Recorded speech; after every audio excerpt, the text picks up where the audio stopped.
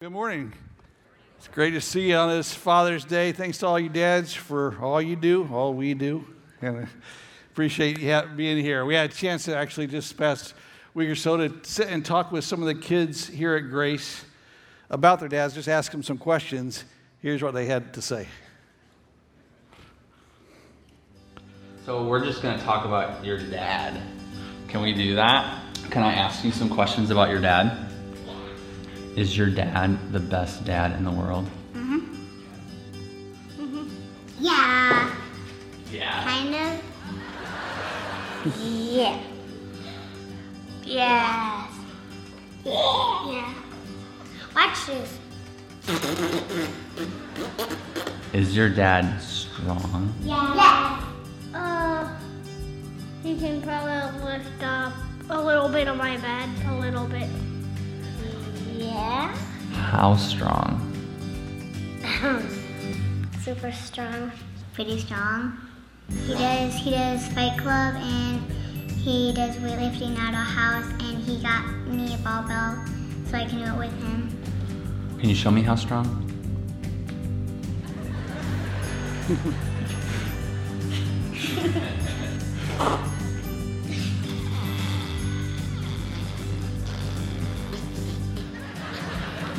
All right. You ready? Well, am I supposed to say something? Yeah, I'm asking questions. What's your favorite superhero? Wonder Woman. My favorite's Iron Man. Captain America. Who would win in a fight, your dad or Captain America? Captain America. My dad. Your dad. Yes. I think. Who would win in a fight, your dad or Iron Man? Iron Man. And Dad. Do you wrestle with your dad? Yes. Yeah. Who wins when you wrestle with your dad? Him. He does. Your dad wins when you wrestle? What do you like most about your dad? He takes care of me. Does your dad ever kiss your mom? Does your dad ever kiss your mom? Yeah. Yeah. Yes. Yeah? Does your dad wrestle with your mom? No. Yeah, a little bit. Well, that's awkward for all ages, isn't it? Does your dad love Jesus? Yes. Yeah. Yeah. Oh yeah. Oh yeah. Big fan. Yeah. Yeah.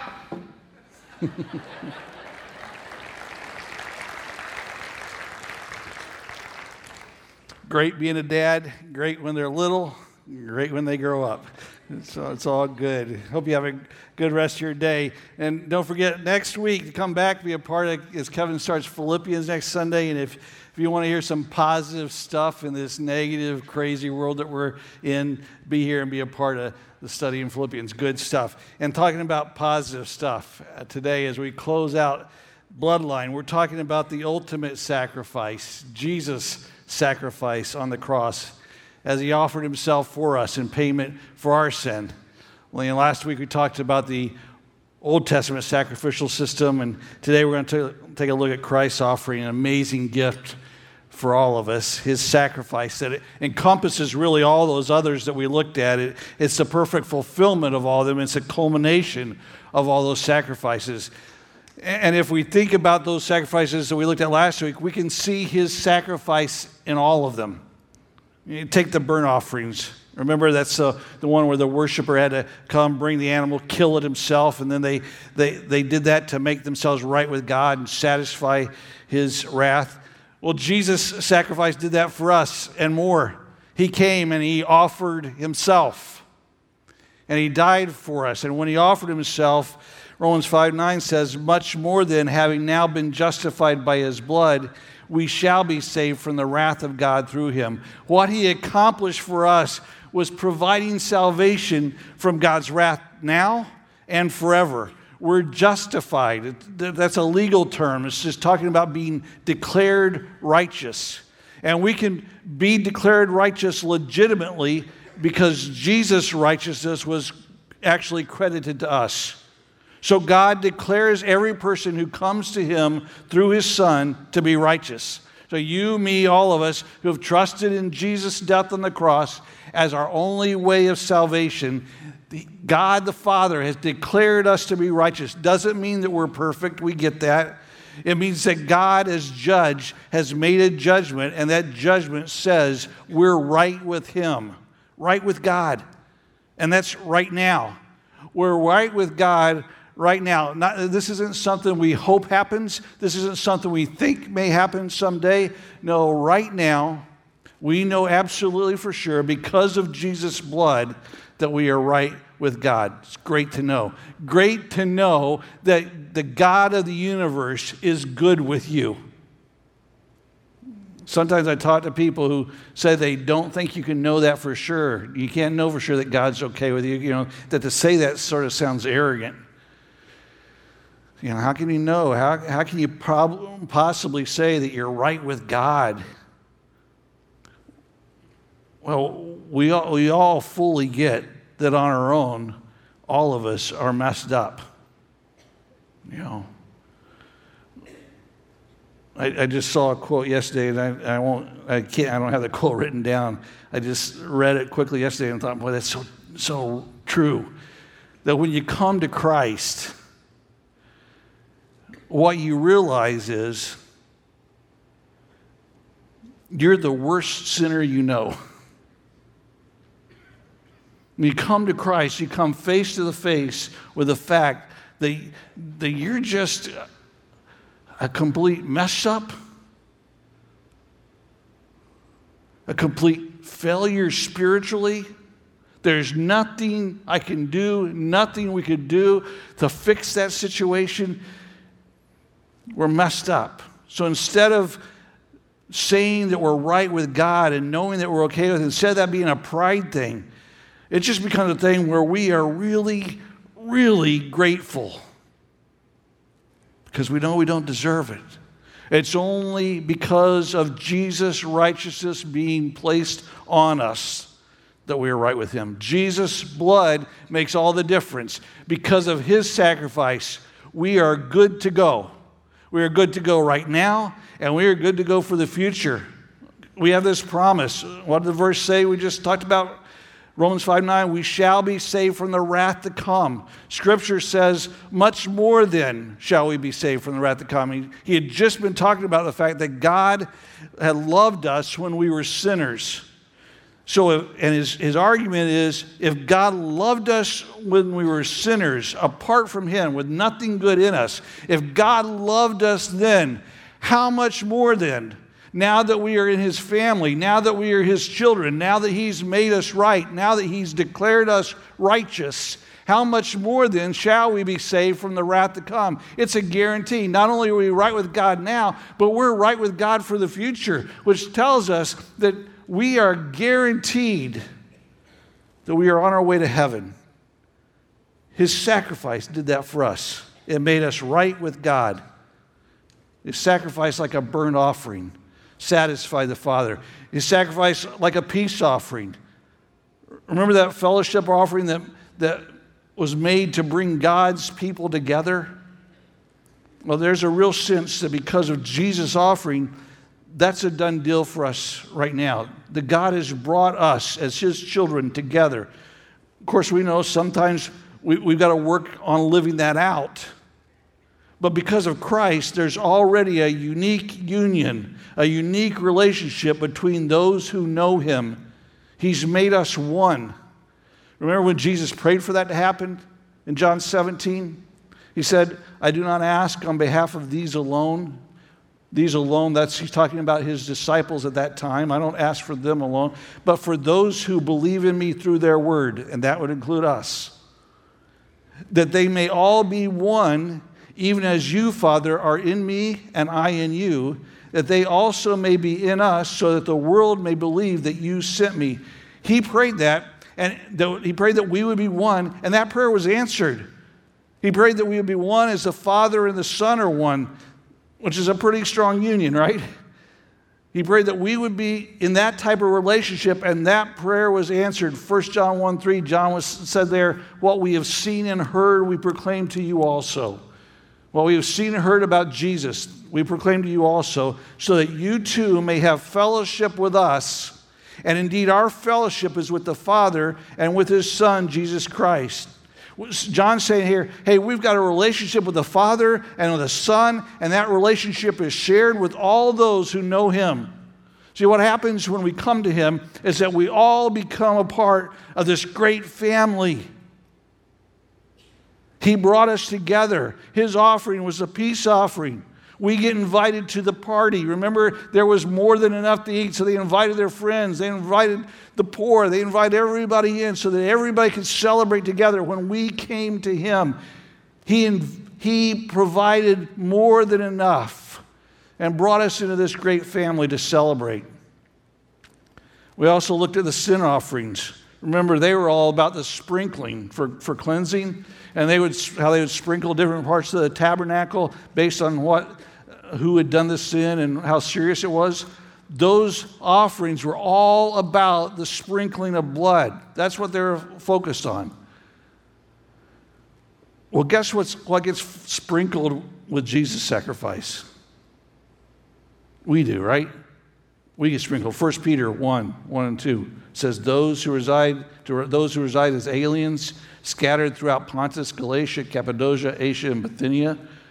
All these Christians who have been persecuted and scattered, who are chosen according to the foreknowledge of God the Father by the sanctifying work of his Spirit, to obey Jesus Christ and be sprinkled with his blood.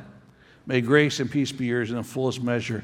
When we came to Christ, like that Old Testament tabernacle was sprinkled, the temple was sprinkled for cleansing. We now are the temple of God, right? We are now where he lives. And when we came to him, we were sprinkled with his blood for cleansing. So we see in Christ's sacrifice what each of those Old Testament sacrifices pictured. God satisfied. We have peace with God and peace with each other, and there was cleansing. And then you remember the guilt offering? That was all about paying restitution. And the best guilt offering picture I think you can find in Isaiah 53 that prophetically described the suffering of Jesus 700 years before it actually happened. But listen to the description. Isaiah 53 verse 1. Who has believed our message, and to whom has the arm of the Lord been revealed?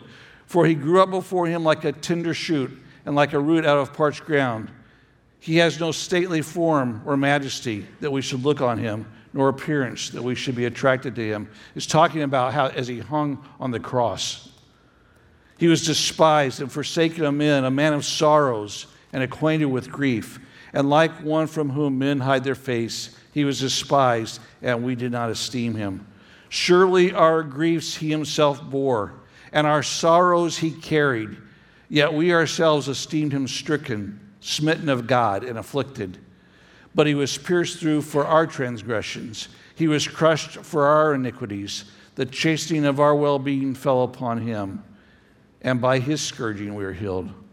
All of us, like sheep, have gone astray. Each of us has turned to his own way, but the Lord has caused the iniquity of us all to fall on him. He was oppressed and he was afflicted, yet he did not open his mouth. Like a lamb that is led to slaughter, and like a sheep that is silent before its shearers, so he did not open his mouth. By oppression and judgment he was taken away. And as for his generation, who considered that he was cutting off out of the land of the living for the transgression of my people, to whom the stroke was due. His grave was assigned with wicked men, yet he was with a rich man in his death, because he had done no violence, nor was there any deceit in his mouth. But the Lord was pleased to crush him, putting him to grief, if he would render himself as a guilt offering.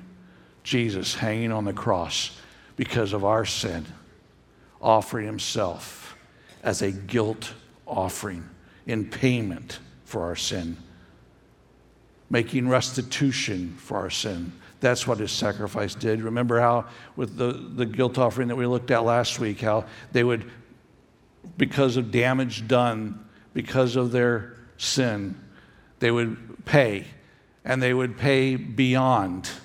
They would make restitution and beyond for that damage. That's what Jesus' death did for us. He made restitution for us. He paid for our sin. And who did he pay? You know, there's this false teaching out there right now. I hear people every once in a while talk about this, that Jesus, when he paid on the cross, he paid a ransom for us to Satan. That's not right. Who he paid, the one who was offended by our sin, the one whose law we broke, was the Father. Who Jesus paid was his Father himself, and he paid more than enough. He paid, and he paid beyond. That's why when we come to Romans 5, and it talks about our sin and how sometimes our sin can abound, Paul says there, the grace of God, what does it do? It superabounds. It's more than enough. It goes beyond our sin. It always goes beyond our sin because Jesus paid more than enough. We see his death as a perfect burnt offering, satisfying the Father. Christ's death was a perfect peace offering, bringing peace between us and God and between each other. His death was a perfect sin offering, his blood cleansing us. His death was a perfect guilt offering where our debt has been paid to the Father. See, his sacrifice fully encompassed all those Old Testament sacrifices. And as good as those Old Testament sacrifices were, this offering is way better than all those. As great a picture as they gave us of what God would do through him for us, there's something better. They gave us just a glimpse of what was going to come in Jesus' offering. All that they pictured, though, he actually accomplished. His sacrifice is better. And the Bible makes it clear that it's better for a number of reasons. It's better, first of all, because it's lasting. Those Old Testament sacrifices, they took care of the moment. But his sacrifice is lasting. Those Old Testament sacrifices took care of the sin at that time. But his last. Hebrews 9, verse 11 says, "But when Christ appeared as a high priest of the good things to come, he entered through the greater and more perfect tabernacle, not made with hands. That is to say, not of this creation. And not through the blood of goats and calves, but through his own blood, he entered the holy place once for all, having obtained eternal redemption. For if the blood of goats and bulls and the ashes of a heifer, sprinkling those who have been defiled, sanctify for the cleansing of the flesh, how much more will the blood of Christ, who through the eternal Spirit offered himself without blemish to God, cleanse your conscience from dead works to serve the living God?" Here, the writer, he was making this point. Jesus' sacrifice is better because it's lasting. And why is it lasting? Because he entered, first of all, through the greater and more perfect tabernacle. What he did wasn't done in that physical tent that the Israelites worked in. He wasn't doing something here on earth. He did something in heaven. He actually went into the presence of his Father, and he's there now, and he's there eternally in his Father's presence. And that makes his sacrifice better because it's lasting. It's also lasting because he didn't offer the blood of an animal. No, he offered his own blood, which we know is more valuable and more powerful.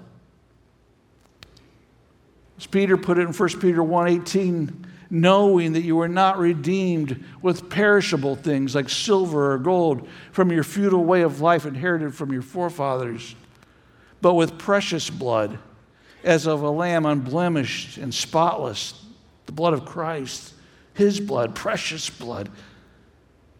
And since it was his blood, and since he went into the presence of the Father, the result is that he obtained for all of us redemption, eternal redemption. We're told here, eternal redemption. And it's called eternal for a reason, because it lasts. It never ends. Did you notice the phrase once for all? He did this once for all, as opposed to those Old Testament sacrifices that had to be offered over and over again. He never needs to make this sacrifice again. He did it once for all. That sacrifice lasts, and so it's better. It's better because it's lasting, and it's better because it's thorough. Hebrews tells us those Old Testament sacrifices cleansed the flesh. They took care of the outward. They took care of surface stuff. But what they couldn't do is they couldn't change the heart. Jesus' sacrifice cleanses our conscience. It works all the way through us. The cleaning he gave us wasn't a surface cleaning. We aren't talking about just changing our behavior and what we can see. He changed us from the inside out. He changed our nature. He gave us a new nature. He made us new creations. And every sin at every level was washed away. 1 John 1:7 says, "But if we walk in the light as he is in the light, we have fellowship with one another. And the blood of Jesus, his son, cleanses us from all sin." All sin. Not just the small ones, not just the big ones, not just the ones we did unintentionally, not the ones we did rebelliously, not just the ones we did in the past, not just the ones we'll do in the future. Every sin of every kind that we've ever done or ever will do, when we trusted him, they were all washed away. Hebrews 13:12 says, "Therefore Jesus also, that he might sanctify the people through his own blood, suffered outside the gate." Sanctify us. Sanctifying just means to set us apart something, set us apart from sin and set us apart to God. So Jesus' blood sanctified us. His death purified us from the pollutions of sin in a complete, absolute way. That doesn't mean we no longer sin and no longer face the effects of our sin. We do. We still sin and we still face the effects of it here on earth. And we learn about some of those effects when looking at those Old Testament sacrifices. I mean, we learned things like that when Israel sinned, though it was still God's chosen people, it no longer enjoyed some of the benefits. And we can get to the point because of sin in our life where we no longer can enjoy some of the benefits of our salvation. For instance, the assurance of salvation. You notice I didn't say salvation itself because we can't lose our salvation. But we can lose that assurance of salvation, the conviction that we have, the comfort we have of knowing that we're saved. We start looking at our life and there's just all this inconsistency and all this disobedience, and so it makes us question.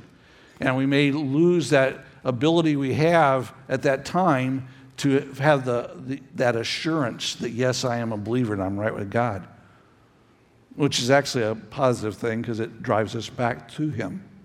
But we may lose our joy. That joy we're talking about in the book of Philippians starting next week. We may lose some of that joy when we're being disobedient. We may lose some of the peace that we have as Christians. We may lose some of those benefits when we're living in a disobedient way. We also learned that the sin of Israel's leaders was considered more serious than that of other folks. That the high priest of the nation had to offer more valuable animals than others. And so we see that sense of responsibility, that with responsibility, a greater responsibility goes a greater accountability. We see some of that in Jesus' teaching. He was talking one time about servants who were faithful and servants who weren't. And he said in Luke 12:48, "But the one who did not know it and committed deeds worthy of a flogging will receive but few. From everyone who has been given much, much will be required. And to whom they entrusted much, of him they will ask all the more." See, there's a greater accountability with greater responsibility.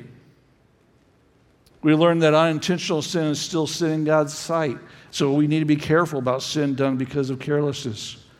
We're reminded that confession is necessary. We saw that in Leviticus. We see that in the New Testament. And 1 John 1:9 says, if we confess our sins, he's faithful and righteous to forgive us our sins and to cleanse us from all unrighteousness. We can learn from all that from the Old Testament sacrifices, but his sacrifice is better. Why? Because when we sin, we know that our sin is thoroughly washed away. Sacrifice is better. It's also better because it's freeing. Those old sacrifices weren't good enough to get full freedom into the presence of God. You know, there were still limitations as to when they could come and who could come. But with Jesus' sacrifice, all that changed. Hebrews 10:19 says, therefore, brethren, since we have confidence to enter the holy place by the blood of Jesus, by a new and living way which he inaugurated for us through the veil, that is his flesh. And since we have a great priest over the house of God, let us draw near with a sincere heart in full assurance of faith, having our hearts sprinkled clean from an evil conscience and our bodies washed with pure water. Because of what Jesus did for us, we have confidence to enter the holy place by his blood. Man, that must have been something for people who had grown up Jewish at that time and known all that Old Testament history and thinking about the Holy of Holies and only being able to enter there once a year and only then the high priest and all the regulations that went there. And now the writer of Hebrews is saying we now have confidence ourselves to enter the holy place because of what Jesus did for us. We get to draw near. Draw near to what? Draw near to God. We get to do that. Not some priest doing it for us. You and I get to draw near to God because Jesus' sacrifice is better. It's the best. I mean, when you have confidence to come near to God and know that he welcomes you, that impacts every area of your life. There's not a whole lot out there that can shake you when you have free access to the living God. His sacrifice is better by far. There's no comparison. It's better because it's lasting. It's better because it's thorough. It's better because it's freeing. And all of that is ours. Because at a point in our lives, we simply turned to him by faith and trusted in his sacrifice as payment for our sin and to satisfy the requirements of God's righteous standard. And we were able to simply turn to God and ask for forgiveness. And having done that, he provided all this for us and more. Doesn't get any better than that. To be able to simply turn by faith and ask. And God gave us everything.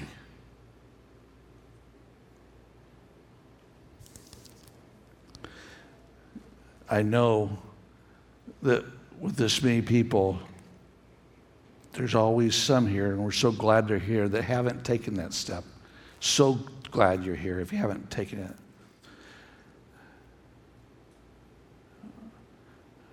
But God's giving you an opportunity right now. I mean, you want to be right with him? You want to be a part of his family? You want to be clean from your sin? You want to know that your sin's fully paid?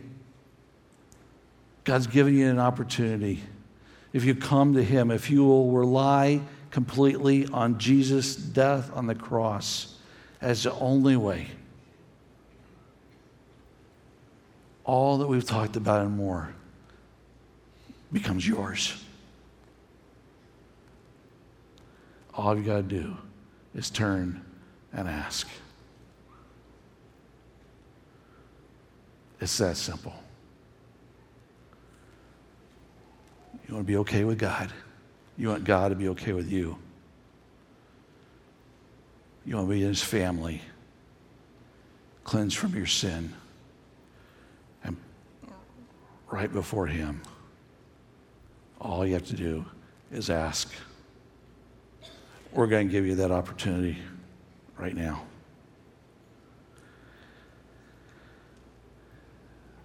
I'm going to pray a prayer. If you express something like this to God right now in your own heart, he will come into your life and provide all that we've talked about. You don't need to pray it out loud. You just pray it in your own heart. And I ask you if everyone would please bow. Let's pray. Just pray something like this. Father in heaven, we thank you for the offer of your Son, the sacrifice that was paid for me. I'm a sinner, God. I know that. I know I need forgiveness. I know there's nothing I can do to fix that. And so what I'm relying completely on is Jesus' sacrifice for me. And based on that sacrifice, I ask you, God, please forgive me. wash my sin away. Welcome me into your family. Thank you, God. With everybody's head still bowed and eyes still closed, if you prayed that prayer, I want to offer several things to you right now. If you prayed that prayer just now, I want to offer several things out. First of all, I'd like to pray for you myself, and I promise I won't embarrass you anyway. But first, if you'll raise your hand just to let me know that you trusted Him today, you prayed that prayer. No one's looking around. If you'll just raise your hand up. Thank you. Thank you. Anyone else? Thank you.